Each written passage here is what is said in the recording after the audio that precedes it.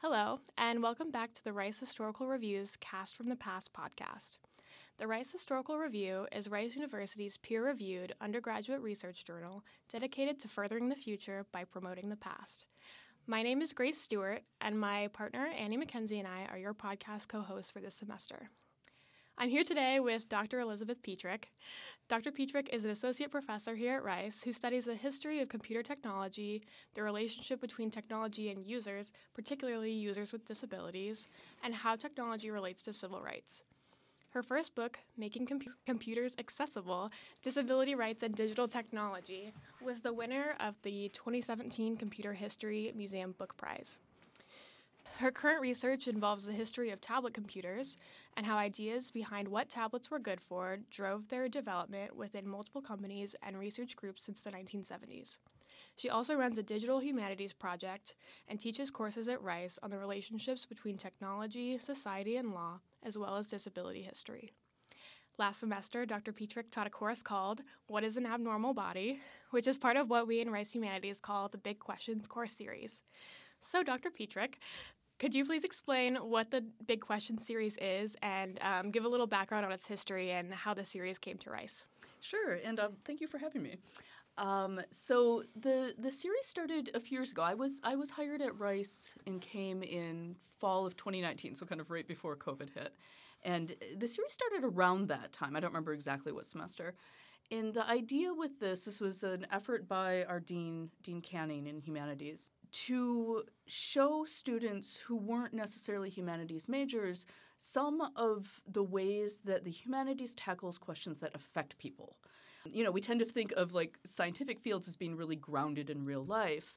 And part of the interest here was to show that questions that affect our real lives, so issues of discrimination and bias, we can study from the humanities and introduce then students to some of our methods in these topics. So, you know, we've had some really big questions, like the course being taught this semester, which is very popular, there's like 100 students in it, is called Who Should Vote? So again, very questions that have significance in people's real lives. So that's sort of the motivation of the series, and to have then preferably a lot of non-humanities majors, like this can be their introduction to the humanities. So when I taught the course, I mean, I had around 85 students, and I think there were maybe 5 or 6 humanities majors. So it's really, we want that kind of diverse class and showing the students what we're all about. Absolutely. Yeah, I took a Big Questions course a couple semesters ago. What is religion? Which is, once again, a big topic. I know some others. Who is a terrorist is another one. What is death, I think. Big questions, as the title suggests. And I wanted to ask also, so how does the Big Questions series represent the character of Rice Humanities, the goals? I know every university's history department has specific things that they prioritize, different research that they specialize in, and so my next question was how the course series is a product of Rice Humanities specifically. Yeah, so, and I think it really is this motivation to connect the humanities to real life. That, you know, regardless of what humanities department is, if it's history or philosophy or English or art history, they all deal with issues that affect our actual real life. So something like what is religion from the religion department. I know a course was taught about some basic question about what is ethics. So again, these things that we all have to grapple with in real life. And I feel like the humanities school is showing and maybe giving us tools to do so, you know, that these are questions that could worry us. These are questions that, because they affect us, they have significance. They could also be questions that we're really anxious about. And when we can study them using methods from the humanities, it can give us tools to at least approach the questions, at least blow them open and ask them. Even if we don't come up with perfect answers, we're at least confronting these things that affect our lives. Absolutely. Okay, so how did you find yourself teaching what is an abnormal body? And that question is multi-layered. First, how did you find yourself teaching a Big Questions series class at all? And then more specifically, how did you come up with the topic and start forming a syllabus? Yeah, so this is going to be a little bit of a convoluted answer because it was kind of a strange story how this came about. So for me personally, you know, I'm a computer historian who's done a lot of research on debility and computers. And I'm also a fan of superhero comics. And I regularly teach a History 400 level course, a senior research seminar on disability and law. And in the course of teaching that, the last few times I've taught it, I've become aware that there is this growing body of scholarship on the relationship between superheroes and disability. And students had expressed an interest in the scholarship. So it was something I wanted to explore more. And when I heard about the Big Questions course, and every spring they ask everyone in the humanities to issue proposals for courses we might want to teach. And then they choose a few of them for the next year. When I saw that possibility, at that time we also had a historian of medicine at Rice. And her and I thought we could combine our interests. She regularly was at the time teaching a course on the history of the body. So the idea was to combine our interests together and teach one course. Now, unfortunately, after we wrote a nice proposal, she sadly left Rice. And so then it was a matter of me figuring out, well, how can I teach a question like what is an abnormal body using just my expertise? And so one thing I did was I brought in technology. And so a lot of the course then became about the relationship between people's bodies and technology, and different kinds of technology. We talked about, prosthetic devices. We talked about the possibilities for things like brain implants and things like this. So we talked about some things that are more theoretical. We also talked about the built environment and the world around us and the way that the technology that we create and interact with every day is designed for certain bodies. So I brought technology into the course, and I designed the syllabus. I had some help. I had 3 wonderful TAs. And one really cool thing about the Big Questions course is because it's humanities-wide, our grad students are able to apply for what courses they're interested in teaching. And it can be grad students from across the humanities. So I had 3 grad students, one from religion, one from philosophy, and one from English. And so I also had this very diverse perspective from their different fields. And I worked with them. I ultimately designed a course that was fairly chronological. I'm a historian, so that's sort of the easiest thing for us to do. And it would move through different examples centered on disability, but not only about disability, of different ways that bodies have been considered normal or abnormal and how that affects the way that people then live in the world. So I told a historical story then ending with kind of present day and issues that we're facing today. Absolutely. So could you give some examples of the ways in which bodies are, quote, normal or, quote, abnormal? Yeah, so there was a 2-part assignment that we came up with in the class that I think really illustrated this. The initial idea had come from my initial co-teacher who left, and this was an interest in, because we were using superheroes, and we were using superheroes to give students a way into thinking about some of which can be uncomfortable issues. This was about a lot of analysis of our bodies and the ways that we feel different. And I like using fiction as a way in because it can be both at a safe distance because it's fake, but it also is a way to see ourselves, that we can look for characters that are like ourselves or have qualities like us. So it can be a nice way in. And so we had an idea of why not have a creative assignment that plays with some of those ideas of superheroes. So what I ended up coming up with my TAs was a 2-part assignment. In the first part, every student individually went somewhere on campus or near campus and thought about how their body fit into the built environment. So it could be a classroom. It could be the way that the chairs and desks are set up. It could be a sidewalk. It could be all different kinds. Dorm rooms were a popular choice. So all different kinds of examples from the built environment. And then I asked the students to think about their body in that space. And was the space designed for them? Was there an assumption there that they were the normal intended user of that space? Or did they not fit? Was whoever was being pictured when that space was designed, was it someone different from them?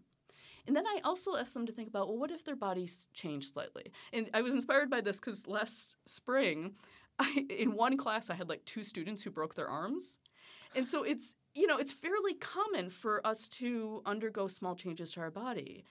And if we tie this to disability, anybody at any point could become temporarily or permanently disabled. It's something that can happen to anyone. It's one aspect of our identity that's inherently changeable. And so I asked the students to think about, and a lot of them had experiences like that. Things, in high school, student athletes who had hurt themselves. So if their body was slightly different, how would they then fit into this space? And they realized a lot of ways that they didn't fit. I had a lot of student athletes in this class. In particular, I had a lot of football players who tend to be bigger than average guys. And they wrote some really fantastic papers on how uncomfortable certain lecture halls were and how there were so few chairs that they actually could find that were comfortable for their bodies, simply because they were larger people than average. And so they were able to find that connection, but they were also able to do things like imagine if they had a friend on campus who was a wheelchair user, and the sheer number of students who wrote about dorm rooms that were completely inaccessible to wheelchair users was just sort of shocking. They realized if I had a friend like that, my friend wouldn't be able to visit me in my dorm room. And that's really a shame. So that was the first part of the assignment, where the students kind of realized the ways that they weren't an imagined normal or could become abnormal from what was imagined. And then in the second part, we asked them in groups to share their experiences with each other and come up with a creative solution. So this could be drawing a comic book, or a lot of students made like short films showing how would they fix the world if they had the power to pick a spot on Rice campus and fix it and make it fit people better so that there was a bigger assumption of who counted as normal. How would they do that? And they really just came up with some delightful examples. Some students wrote poems, wonderful films, some really interesting kind of visual diagrams of spaces that were changing those spaces and making them better. Absolutely. It sounds like a really great way for students to think about the ways in which their own bodies exist in spaces in comparison to other people. So, for example, I have a brother. My brother is 6 feet and 11 inches tall. He's a big guy. And so he's always constantly thinking of the way that he fits in airplane seats, or the way that he doesn't fit under doorways in a way in which I, as a 5'9", 5'10" woman, don't have to. And so I think a lot of students would benefit from that process, because it makes them, who has have not had cause to think about the ways in which they fit in a space, to do so. That's really amazing. So my next question has to do with how the course correlates to your research specifically.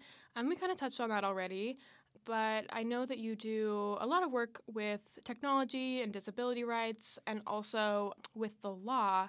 And so just as a general question, in asking students how they would change a space at Rice or change the world to be more accessible to more types of bodies, does that translate to legal reform?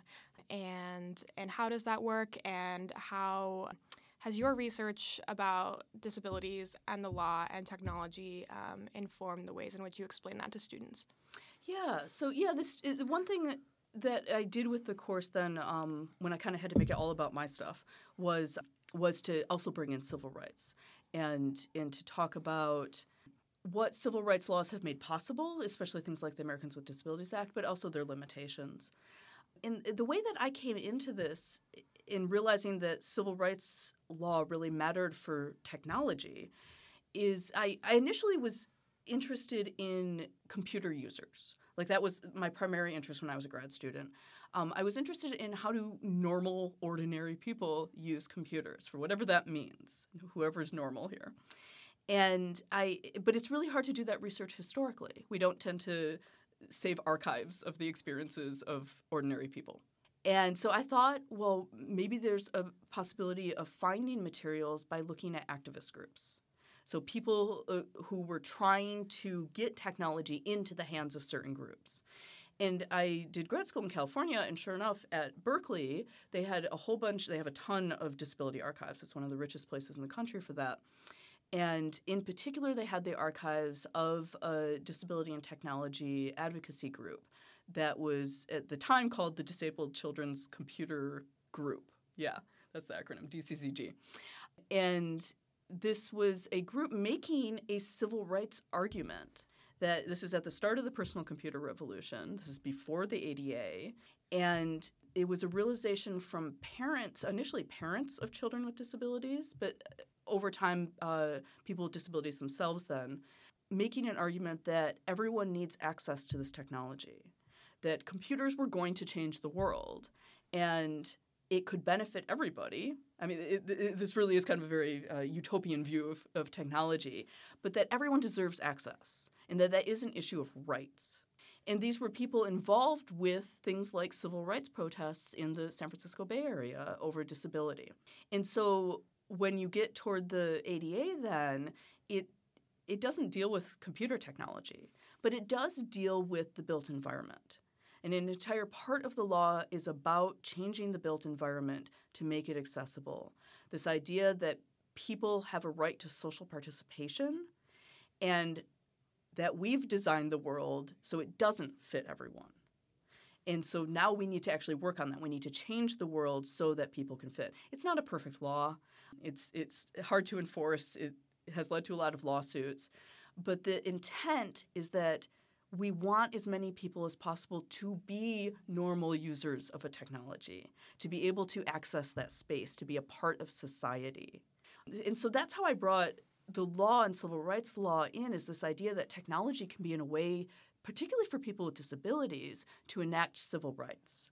Because for other groups, for other minority populations, when you pass an anti-discrimination law, you basically just have to outlaw discrimination. But since we've built the world to be inaccessible, if you want to do anti-discrimination for people with disabilities, you actually have to change the world physically. So there's a relationship between technology and civil rights. And then as my research has kind of gone on since then, I've been really interested in making this argument that people with disabilities are normal computer users. They might need, depending on someone's disability, they might need slightly different technology to use their computer. But honestly, that's true for everybody. We all have our particular way of interacting with a computer.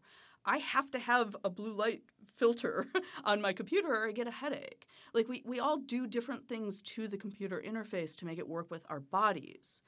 So there's no reason to treat certain people as abnormal here. Like everyone who wants to use a computer should be able to be a computer user. And people with disabilities have been computer users all along. So part of my argument is trying to expand this idea of what is normal so that it includes more people. And I would say that is an equity argument, that more people should be included then. Yeah, very well said. Thank you. Okay, so my next question is, what was your favorite reading, topic, and or project in the course? And I think I'd like to ask that question a slightly different way, as sort of a hypothetical. If there was someone who is listening to this podcast who's thinking, oh my goodness, I've never thought about the relationship between disability rights and technology and the law. I want to read more about it. What reading would you give them? What archive would you point them to? I know you mentioned Berkeley, and I know as someone who has researched this extensively, it's going to be hard to choose one. But I think what's a good author or archive or resource as a jumping off point for people who don't have who are beginning to have questions and thoughts about these topics. Mm-hmm. Yeah. So the one I would recommend isn't one that we used in the class, but it's one I use in my disability and law course. And it's a very accessible book by an author named Joe Shapiro, and it's called No Pity. And it's sort of a basic history of disability rights written as a popular text. I highly recommend that one. I even use it in that class simply because he does such a good job. One thing in particular he was really good at is going and interviewing people. And so it includes there's a lot of interest in it in institutionalization, so people who end up getting locked away in institutions still today. And so he did a lot of interviewing people in some cases, like young people who are stuck in nursing homes because there's nowhere else to care for them. And he did a lot of interviewing people like that and trying to get their perspective. And in one way showing the limitations then of civil rights law. We've only gone so far with it. So yeah, No Pity is the book that I would recommend to people. For the class itself, I think that assignment I already mentioned was the thing that really struck me about it, because it was, the point of this class was to grapple with the diversity of bodies. And in like the first day of class, I asked the students basically to raise their hands if they felt like they had a normal body or an abnormal body. And the vast majority of students said in some way their body was abnormal. But if everybody is abnormal, then abnormality is normal. So the goal for the course was to get us to acknowledge the diversity of human bodies. And I think centering disability is a good way to do that because disabled bodies are so diverse inherently. There's so many different kinds of disabilities. And some of them are visible, some invisible. We also tackled things like mental illness in the course, as well as neurodivergence and things like that. And so I liked that built environment project because there's all different ways that people's bodies intersect with the environment that aren't immediately obvious. There are, of course, very obvious ones. I mentioned like students being able to fit comfortably in a seat or a wheelchair user being able to access a dorm room. But there's other ways, too, that the students came up with. Things like we're in Fondren Library right now, and a couple of students wrote about how hard it is to work in Fondren because they found it an inherently depressing space. And so, you have spaces like that it's not necessarily about physical access, but it is about the physical built environment. But the physical built environment also affects us mentally. It affects how we concentrate. I was having a conversation with colleagues yesterday about the fact that I can't work in a library. I have to do my work in like a coffee shop or another loud environment because I can't concentrate if it's too quiet. So we all have these relationships with the built environment because all our bodies are different.